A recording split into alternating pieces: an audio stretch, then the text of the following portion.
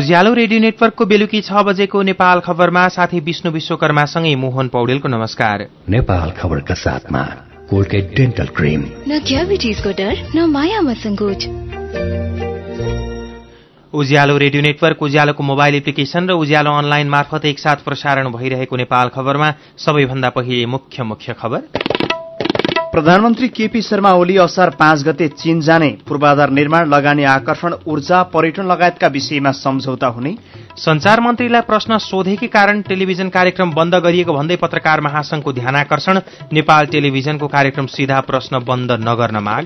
बिजुली चोरी नियन्त्रणका लागि गृह र ऊर्जा मन्त्रालयले संयुक्त रूपमा काम गर्ने, बिजुली चोर्नेलाई कड़ा कार्यवाही गर्ने चेतावनी। राष्ट्रसंघद्वारा लिबियाली जेलमा रहेका 2 जना पत्रकारको रिहाईको माग, पक्राउ पुर्जे बिना थुनामा राखिएकोमा विरोध। र विश्वकप फुटबलको पूर्व सन्ध्यामा स्पेनका प्रशिक्षक बर्खास्त, 2026 को विश्वकप अमेरिका, क्यानाडा र मेक्सिकोले आयोजना गर्ने। अब सुनौ पूरा खबर। प्रधानमन्त्री केपी शर्मा ओली असार 5 गते चीन भ्रमणमा जानुहुने भएको छ। चीनका प्रधानमन्त्री ली खच्याङको निमन्त्रणामा 6 दिने चीनको औपचारिक भ्रमणमा जान लाग्नु भएको हो। भ्रमणका क्रममा प्रधानमन्त्री ओलीले आफ्ना चीनिया समकक्षी लीसँग प्रतिनिधि मण्डल स्तरीय द्विपक्षीय वार्ता र वरिष्ठ नेताहरूसँग पनि भेटवार्ता गर्नुहुनेछ। भ्रमणका क्रममा प्रधानमन्त्री ओलीले नेपाल चीन व्यापारिक मञ्च तथा विद्वत समूहलाई पनि बेइजिङमा सम्बोधन गर्ने कार्यक्रम छ। भ्रमणका क्रममा चीनका राष्ट्रपति सी जिङपिङले अघि सारेको एक क्षेत्र एक मार्ग अर्थात बीआरआई अन्तर्गत पूर्वाधार निर्माण, लगानी आकर्षण, ऊर्जा, पर्यटन लगायतका क्षेत्रमा द्विपक्षीय छलफल र समझदारी पत्रमा हस्ताक्षर गरिने परराष्ट्र मन्त्रालयका सचिव शंकरदास बैरागीले जानकारी दिनुभयो। प्रधानमन्त्री ओली चीनको स्वशासित क्षेत्र तिब्बतको राजधानी लासा पुगेर तिब्बतका प्रान्तीय नेताहरूसँग पनि भेटवार्ता गर्नुहुनेछ।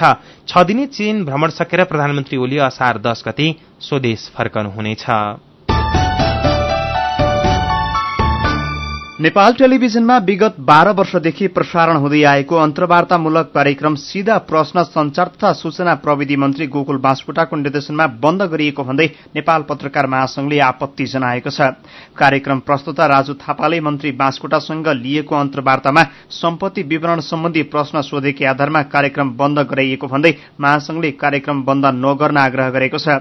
प्रश्न सोधेकै आधारमा निरन्तर रूपमा प्रसारणमा रहेको कार्यक्रम बन्द गर्नु प्रेस तथा अभिव्यक्ति स्वतन्त्रता माथिको ठाडो हस्तक्षेप र लोकतन्त्रको उपहासका साथै प्रेसको विश्वव्यापी मान्यता विपरीतको काम रहेको महासंघले ठहर गरेको छ। अन्तर्वार्ताका क्रममा प्रस्तुताले कम्युनिष्टहरूले दाइजोबाट सुन चाँदी लिन सुहाउँछ र भनी प्रश्न गरेपछि मन्त्री बास्कोटा आक्रोशित हुनुभएको थियो। आफूले कहिले पनि दाइजो नलिएको दावी मन्त्री बास्कोटाले गरे पनि अन्तर्वार्ताकार थापाले मन्त्रीले आफैले हस्ताक्षर गरेर सार्वजनिक गरेको सम्पत्ति विवरणमा श्रीमतीको माइतबाट सुनचाँदी आएको उल्लेख भएको कागजात देखाउनु भएको थियो। आफूलाई पेलेर प्रश्न सोधेको र अप्ठ्यारोमा पारेको रिसमा मन्त्री बास्कोटाले कार्यक्रम नै बन्द गर्न नेपाल टेलिभिजनलाई निर्देशन दिनुभएको थियो। बिजुली चोरी नियन्त्रण अभियानमा गृह मन्त्रालय र ऊर्जा मन्त्रालयले संयुक्त रूपमा काम गर्ने भएका छन्। आज गृह मन्त्रालयमा पत्रकार सम्मेलन गरेर गृहमन्त्री रामबहादुर थापा बादल र ऊर्जा जलस्रोत तथा सिंचाई मन्त्री वर्षमान पुनले बिजुली चोरी गर्ने विरूद्ध संयुक्त अभियान चलाएर कार्यवाही गर्ने चेतावनी दिनुभएको हो। गृह सचिव प्रेम कुमार राई, प्रहरी महानिरीक्षक सर्वेन्द्र खनाल, नेपाल विद्युत प्राधिकरणका कार्यकारी निर्देशक कुलमान घिसिङ लगायतका पदाधिकारीलाई समेत राखेर 2 मन्त्रीले बिजुली चोरी नियन्त्रण अभियान प्रभावकारी बनाउने घोषणा गरेका हुन्। गएको वर्ष राष्ट्रिय प्रणालीबाट 22.9% बिजुली चुहावट भएकोमा यो वर्ष नेपाल विद्युत प्राधिकरणले 20.6%मा झारेको छ। आउँदो वर्ष विद्युत चुहावट 15%मा झार्ने प्राधिकरणको लक्ष्य छ। चुहावट नियन्त्रणका लागि प्राधिकरणले चोरी नियन्त्रण गर्ने, महसुल बक्यौता असुलीमा कडाई गर्ने, प्राविधिक चुहावट घटाउन ट्रान्सफर्मर तथा वितरण लाइनको सुदृढीकरण लगायतका काम अभियानकै रूपमा चलाइरहेको छ। उज्यालो रेडियो नेटवर्कमा प्रसारण भइरहेको बेलुकी 6 बजेको नेपाल खबरमा बाँकी नै छन्। खोटाङको दिक्तिल साना शहरी खानेपानी तथा सरसफाई आयोजनाका लागि 1 करोड़ रुपैयाँ संकलन।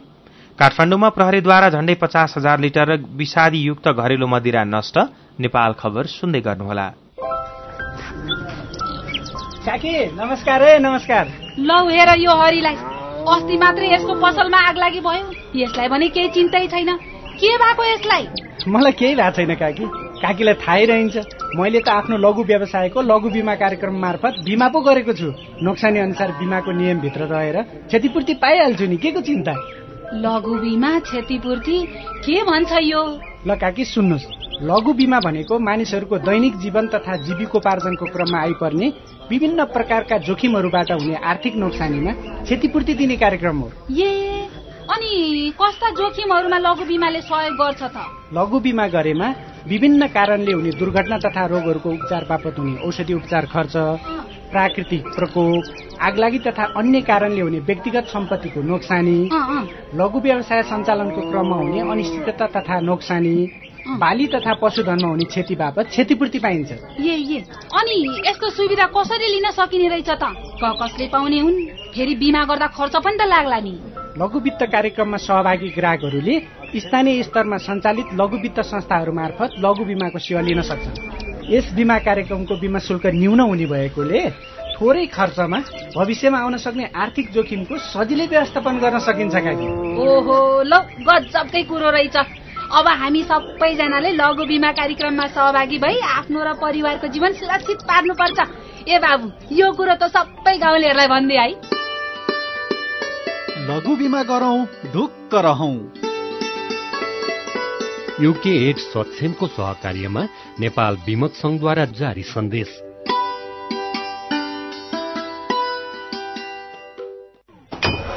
नमस्कार है, नमस्कार। सन्चै हुनुहुन्छ? म त सिमेन्टको ब्लकको गाह्रो लाउने सिप पो सिक्दैछु। विदेशमा यसलाई मिसन भन्न रहेछन्। मेरो मामाको छोरा चाहिँ अर्को कुनामा फर्मा लगाउने काम सिक्दैछ। यहाँ सिकाउने सिप त विदेशमा गर्नुपर्ने कामसँग ठ्याक्कै मिल्छ अरे। अझ गजब त, 1 महिनासम्म सिप सिक्न खाना बस्न पैसै नलाग्ने, तालिमपछि विदेश जान सहयोग पनि पाइने। अब मेरै साथी त्यसै विदेश जाँदा काम गर्न नसकेर 1 महिनामै फर्कियो। विदेश जान लिएको ऋण कसरी तिर्ने हो भनेर साह्रै चिन्तित छ। हामी त सिप सिकेर मात्र विदेश जाने। विदेशमा काम गर्न जान इच्छुक व्यक्तिहरूले खाने बस्ने सुविधा सहित सित्तैमा मेसन वा सटरिङ कार्पेन्टर तालिम लिने अवसरका लागि सुरक्षित आप्रवासन परियोजनाको फोन नम्बर 9840 2552 80 र 9840 2480 34 मा बिहान 9 बजेदेखि साँझ 5 बजेसम्म सम्पर्क गर्नुहोस्।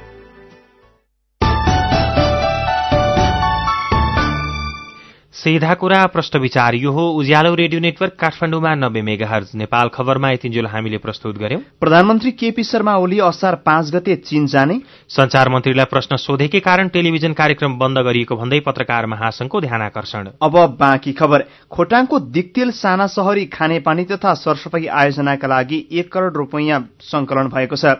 तेस्रो साना शहरी खानेपानी तथा सरसफाई आयोजना अन्तर्गत 30 करोड़को लागतमा पूरा हुने दिक्तेल बजार साना सहकारी खानेपानी तथा सरसफाई नगर आयोजनाका लागि उपभोक्ताबाट 1 करोड़ 30 लाख बढ़ी रकम संकलन भएको हो। नेपाल सरकारको 70%, नगर विकास कोषको 25% र उपभोक्ता समितिबाट संकलन हुने 5% लगानीमा आयोजना बन्नेछ। प्रहरीले काठमाडौँमा झण्डै 50,000 लिटर विषादयुक्त घरेलु मदिरा नष्ट गरेको छ। महानगरीय प्रहरीको टोलीले काठमाडौँका विभिन्न ठाउँबाट नियन्त्रणमा लिएको 50,000 लिटर घरेलु मदिरा नष्ट गरेको हो। टेकु स्थित महानगरीय प्रहरी परिसरभित्रै नष्ट गरिएको मदिरामा मानव स्वास्थ्यमा समेत प्रतिकूल असर पर्ने अखाद्य वस्तु मिसावट गरिएको पाइएको परिसरका प्रमुख एसएसपी विश्वराज पोखरेलले जानकारी दिनुभयो। अब विदेशको खबर। संयुक्त राष्ट्रसंघले लिबियाको जेलमा रहेका 2 जना पत्रकारलाई रिहाई गर्न माग गरेको छ।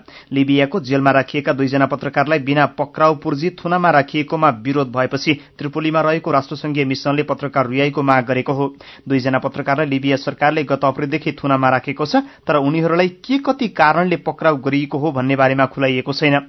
लिबियामा शान्ति स्थापनाको काममा रहेको राष्ट्रसंघीय मिशनले पत्रकारको रिहाईको माग गरेको चिनिया समाचार संस्था सिनोवाले जनाएको छ। अब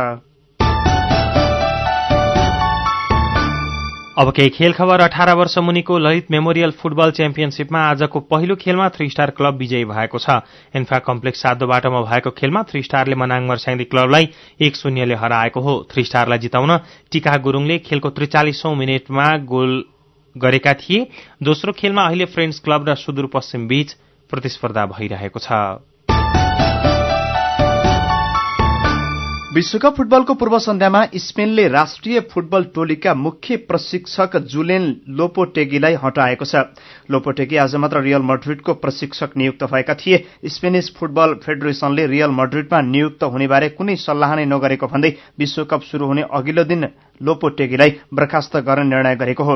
रुसमा शुरू हुने विश्वकपमा स्पेनले पर्सि आफ्नो पहिलो खेल पोर्चुगलसँग खेल्नेछ।